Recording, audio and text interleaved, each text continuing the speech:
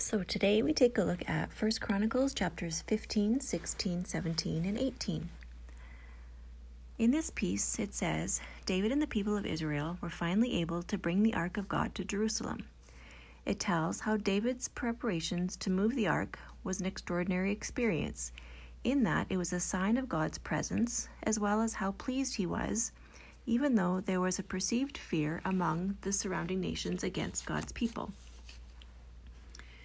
As we experience the presence of God in our lives, the unfolding becomes our story, and what a beautiful story it is. It's an interesting concept to me to read about how God has chosen us. He's called us, removing us from darkness to the light, full of hope. The Israelites, too, were saved from the darkness of slavery and given hope for more by the way of the Promised Land. The hand of God helps us when we're in need. He saved us through his love, and to share this with others is such a blessing for us all. We all have our own spiritual journey that is very unique to each of us, and it's quite common to not understand the bits and pieces along the way. Kind of like this series of podcast clips. I have no idea why I feel like this is part of my journey, but I do, and it is.